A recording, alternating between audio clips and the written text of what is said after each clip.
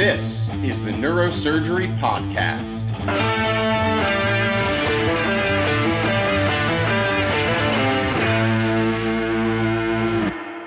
So I'm very delighted to be joined by Farhan Siddique. Farhan is the program director at University of Missouri, otherwise known as Mizzou. Welcome to our podcast, Farhan. Thank you for inviting me. Great. So as you know, we're going through as many of the neurosurgery training programs in the country as we can. And so we'll spend about 10 minutes talking about Mizzou and what the program's like. But why don't you start by telling us about your complement, how many residents you have, how many you take a year, how long the program is? So we're a 7-year residency program. We take one resident a year.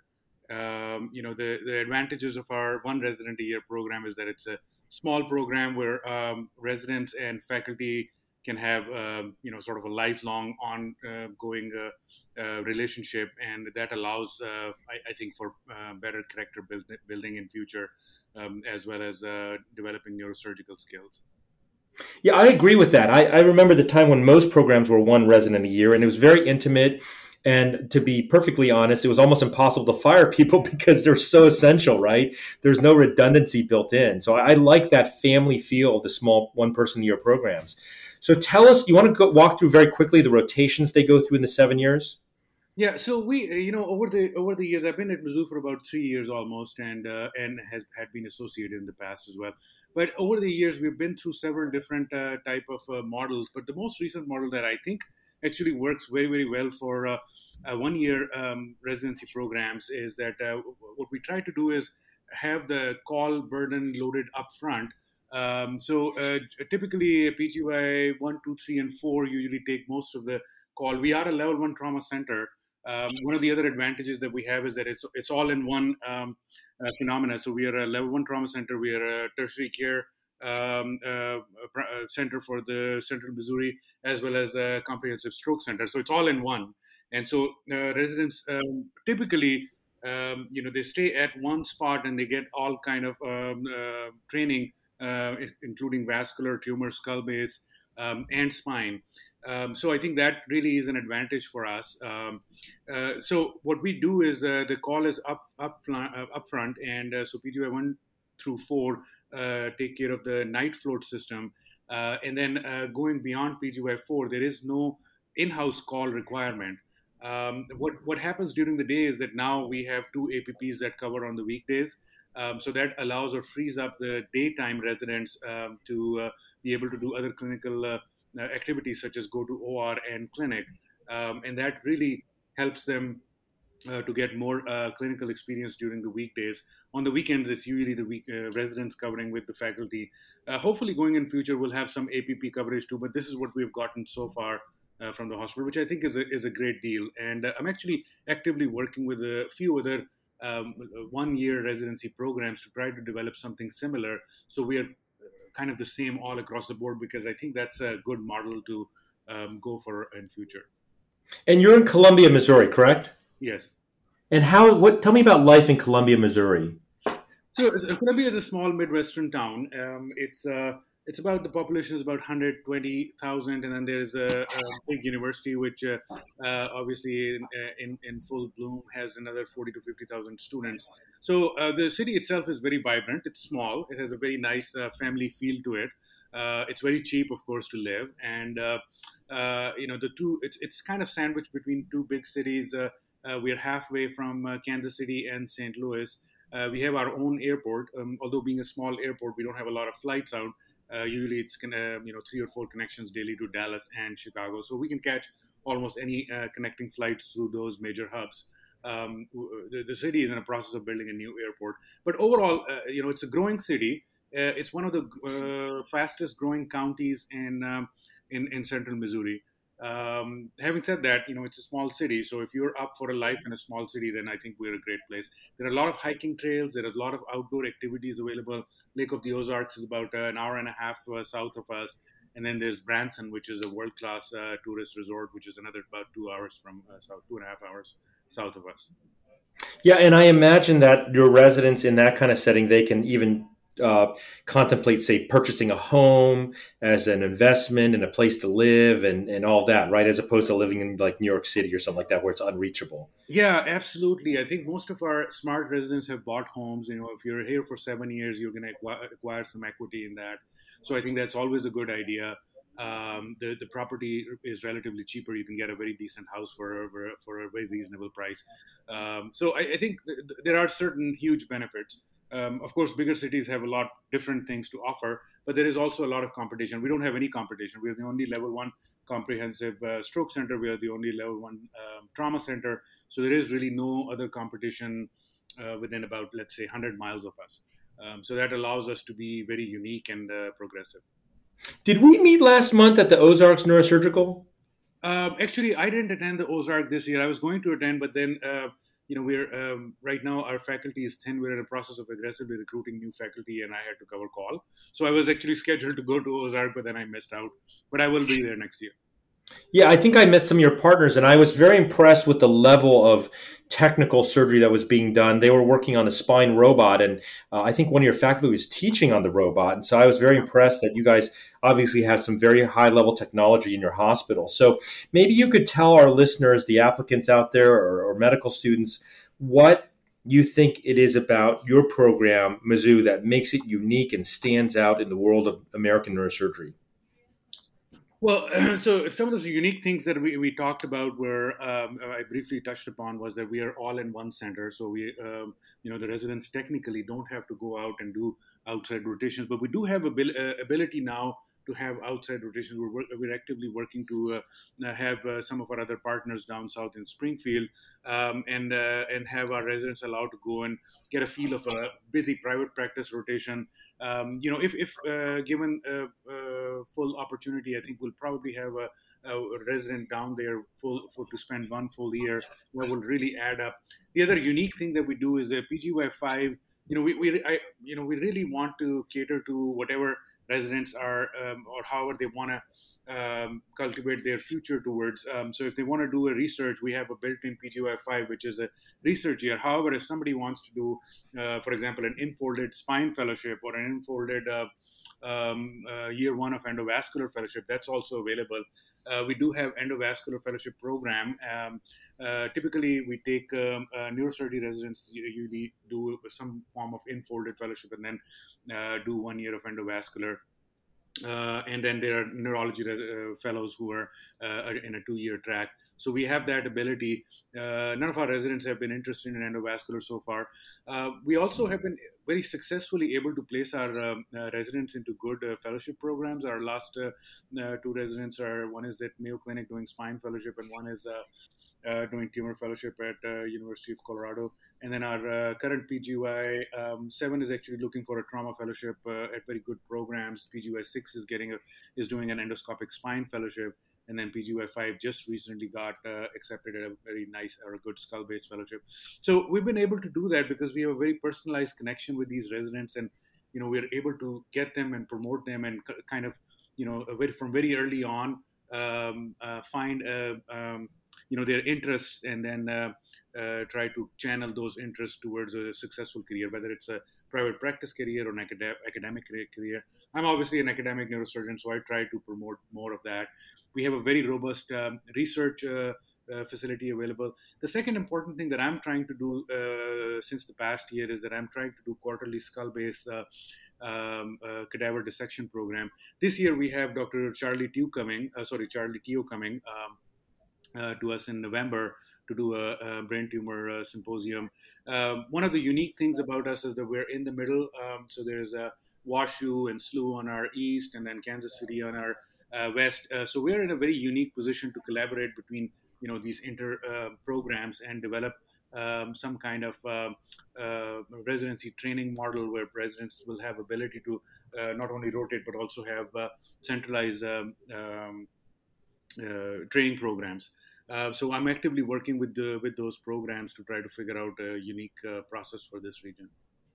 So, if I can summarize, if you're interested in a program that is smaller and more intimate and has a feel of a family and where people are very supportive in a setting where you might be able to get some home equity and it's a safe place, then you should take a look at Mizzou. So, thank you, Farhan, for coming on the podcast today and for introducing our listeners to your program. Thank you so much. This is a unique opportunity. I really am very excited to be part of it.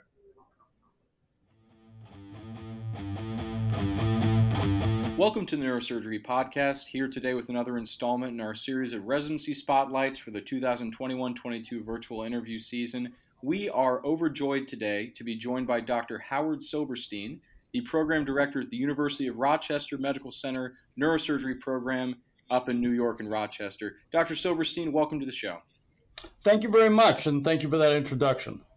Of course, and you know, by way of introduction, why don't you take a moment and let the listeners, particularly the applicants this year, get to know you a little bit better and talk a little bit about the University of Rochester program and how it looks from the inside.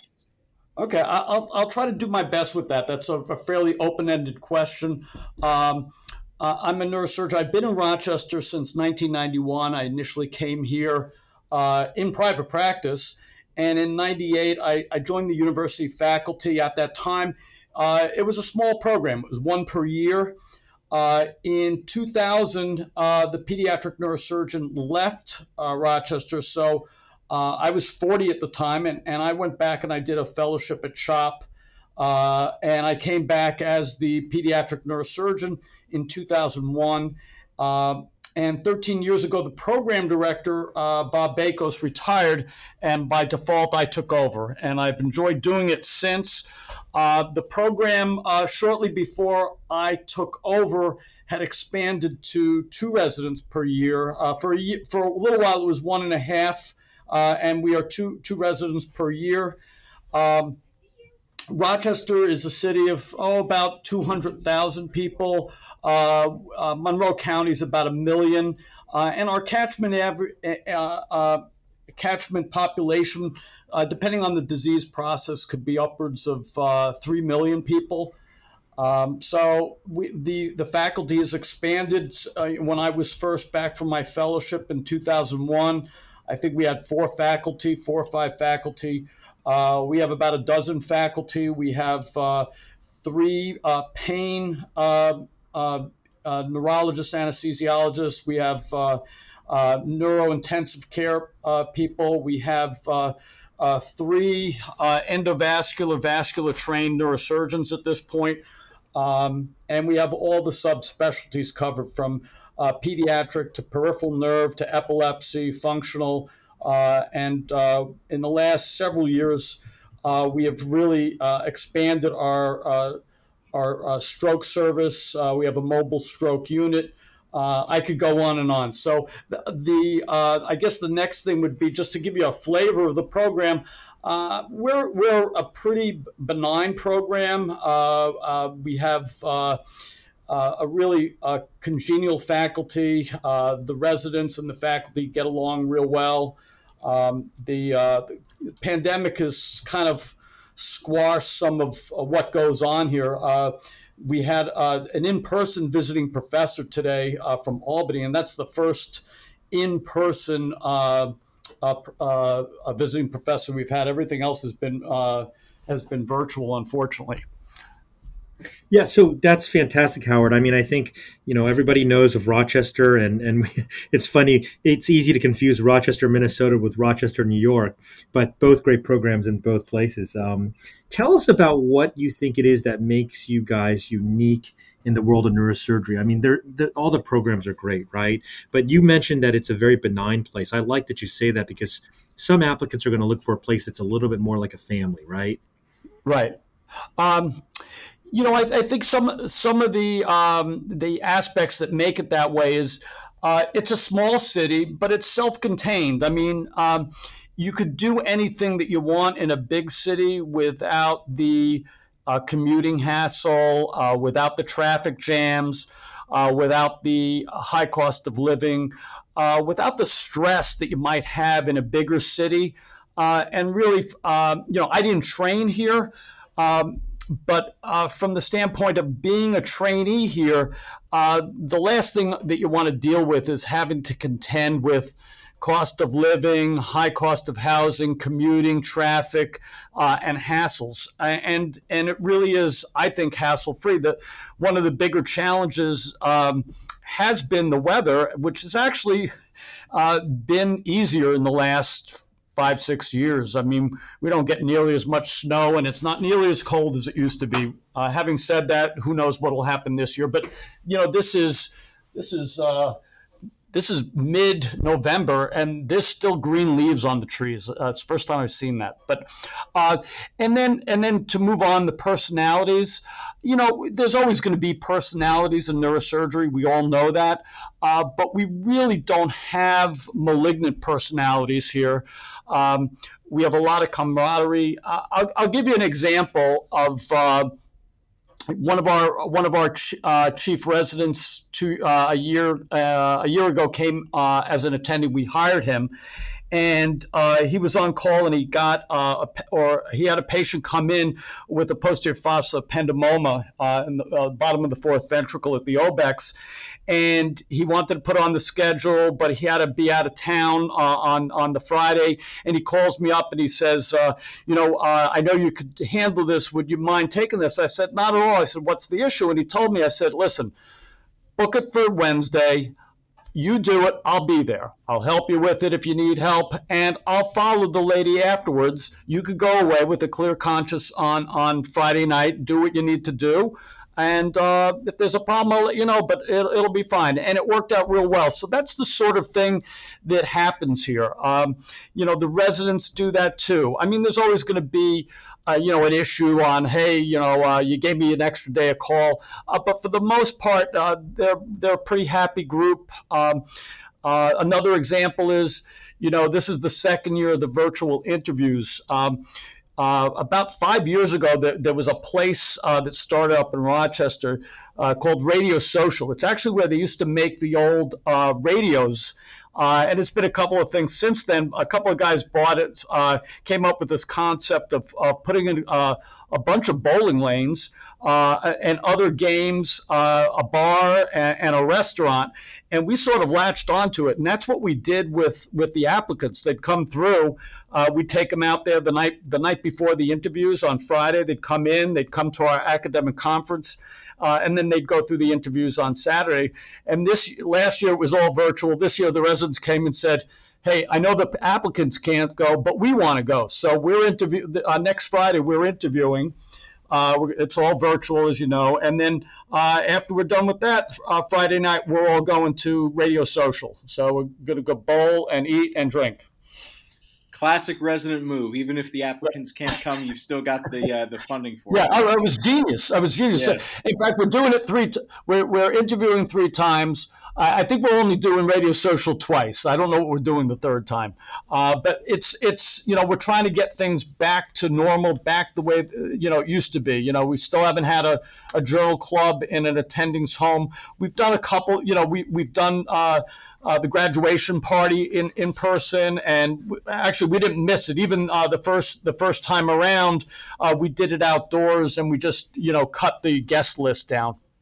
Right. Well, speaking of recent chief residents and the friendly and camaraderie personalities in your program, one of your recent graduates, Dr. James Towner, is the newest attending at Cook County Hospital, who I've been working with for the past few months since he started. And he's been very well received, very well liked, very extremely competent and kind, as you described. And one of the things he has talked frequently about is that during his training, the sheer number and volume of angiograms he was able to do and log were through the roof compared to most programs just in his residency alone, not doing any additional enfolded fellowship time or dedicated elective time. Obviously, so many young neurosurgeons are moving toward endovascular training as a way to supplement their open surgical capacities when they graduate. Maybe you could talk a bit more about, you said there's a mobile stroke center, talk a bit more about the endovascular exposure during training there at Rochester. Well, going back historically, I'll put initially Babak Jerome, who's in Chicago now at Northwestern. He came here and he sort of took off with it.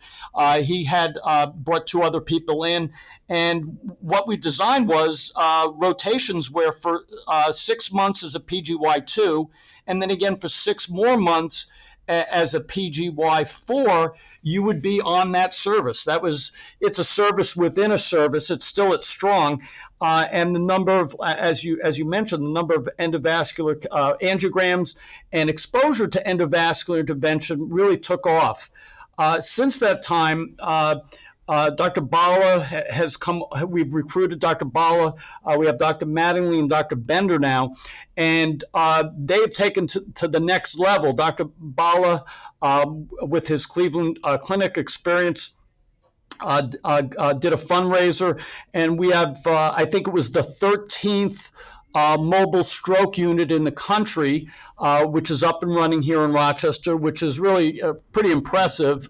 And this has a CT on it. Intervention can start at the door once the patient is in it's a big giant ambulance.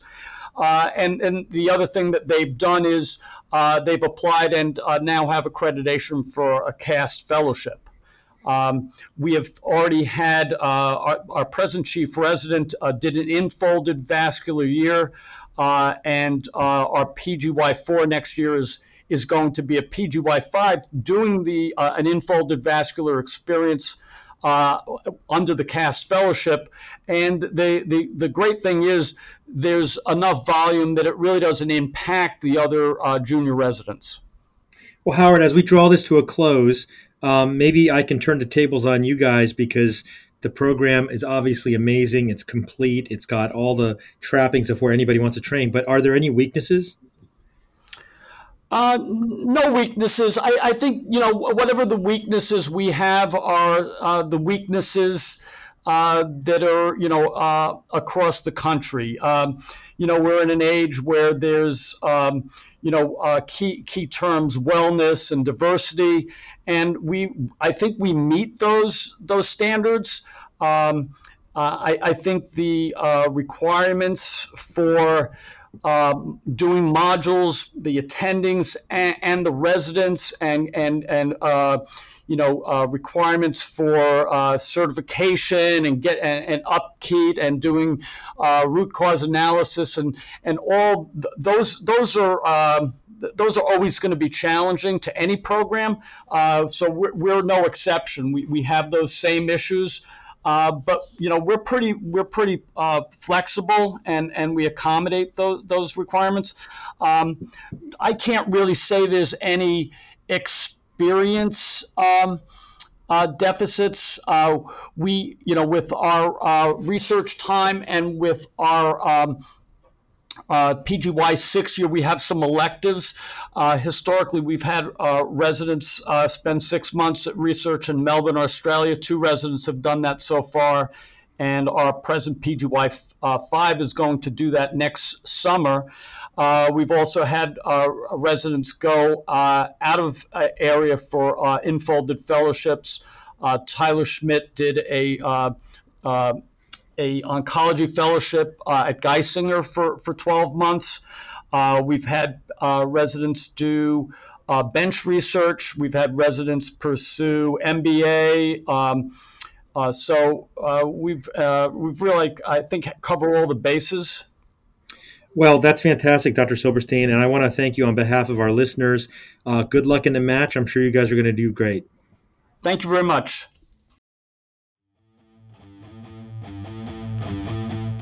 Well, we continue our mini-series on the programs of neurosurgery in Canada and America, and we're joined today by Jeremy Greenlee from University of Iowa. Jeremy, welcome to the podcast. Thanks for having me. Great. So, I've heard so much about Iowa. It's funny because Iowa's, in the Midwest, but we know that many of the programs there, including neurosurgery, are among the best in the country.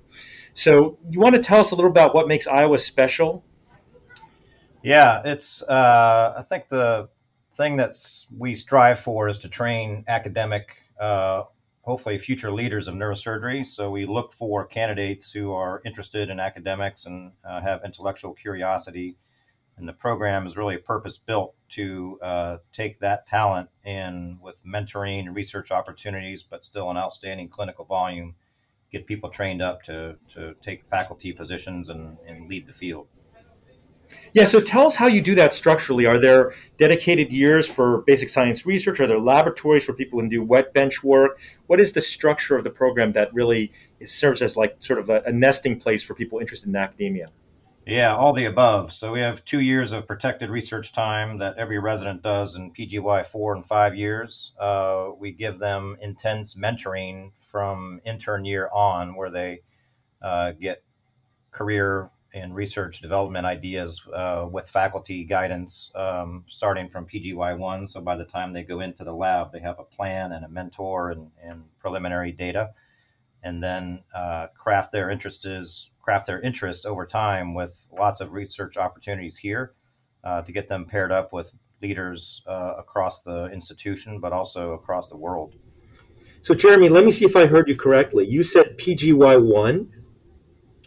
PGY1 is when the mentoring starts. So we want all of our trainees to be thinking about research interests to kind of explore their interests and give them guidance from faculty here who are established clinician scientists to take those interests and get them crafted into a tractable project that they will complete when their lab time starts as PGY 4 and 5. Wow, that's fantastic. So, how do they get funding for this? I guess the funding would happen in the PI's lab initially, and then they would work towards grant applications. Exactly. So that's why that mentoring starts so early, so that we can get preliminary data, so you can be competitive for NRSA or other funding mechanisms by the time you go into the lab. But initially, it's all kind of departmental and PI supported. Wow, that's fantastic, and I think that for the young people out there, they should hear this because so much of neurosurgery is based on research and science, and we're probably the specialty in medicine that has the strongest emphasis of that in training of any specialty across the board. So my hat's off to you. But let me throw it to you another way to be devil's advocate. What if you're a resident who finds out mid residency that basic science really probably is not your shtick, and you don't want to do that? What happens to those folks?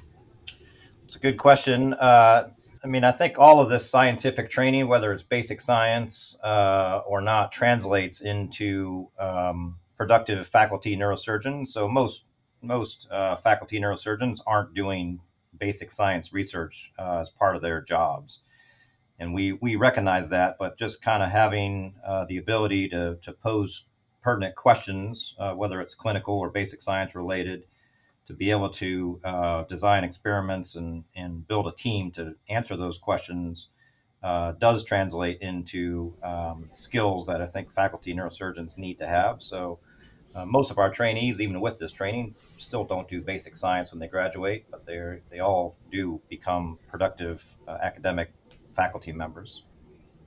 Yeah, that's right, and I really have to commend you guys on that effort because even if you end up being a hospital administrator, your ability to process data, to analyze information, and come to conclusions and action plans might come out of your time in the lab, right? That's really what you're saying, right? Exactly. Yeah. So tell us about the various programs there. I know Iowa's a big place. Tell us, of all the subspecialties that you have there, what stands out in your mind? So it's a very busy place, and we have a large geographical referral area. So I mean, all subspecialties are covered well, but we have outstanding complex spine surgeons like Dr. Meneses' history with craniovertebral junction and Dr. Hitchon's complex spine work now.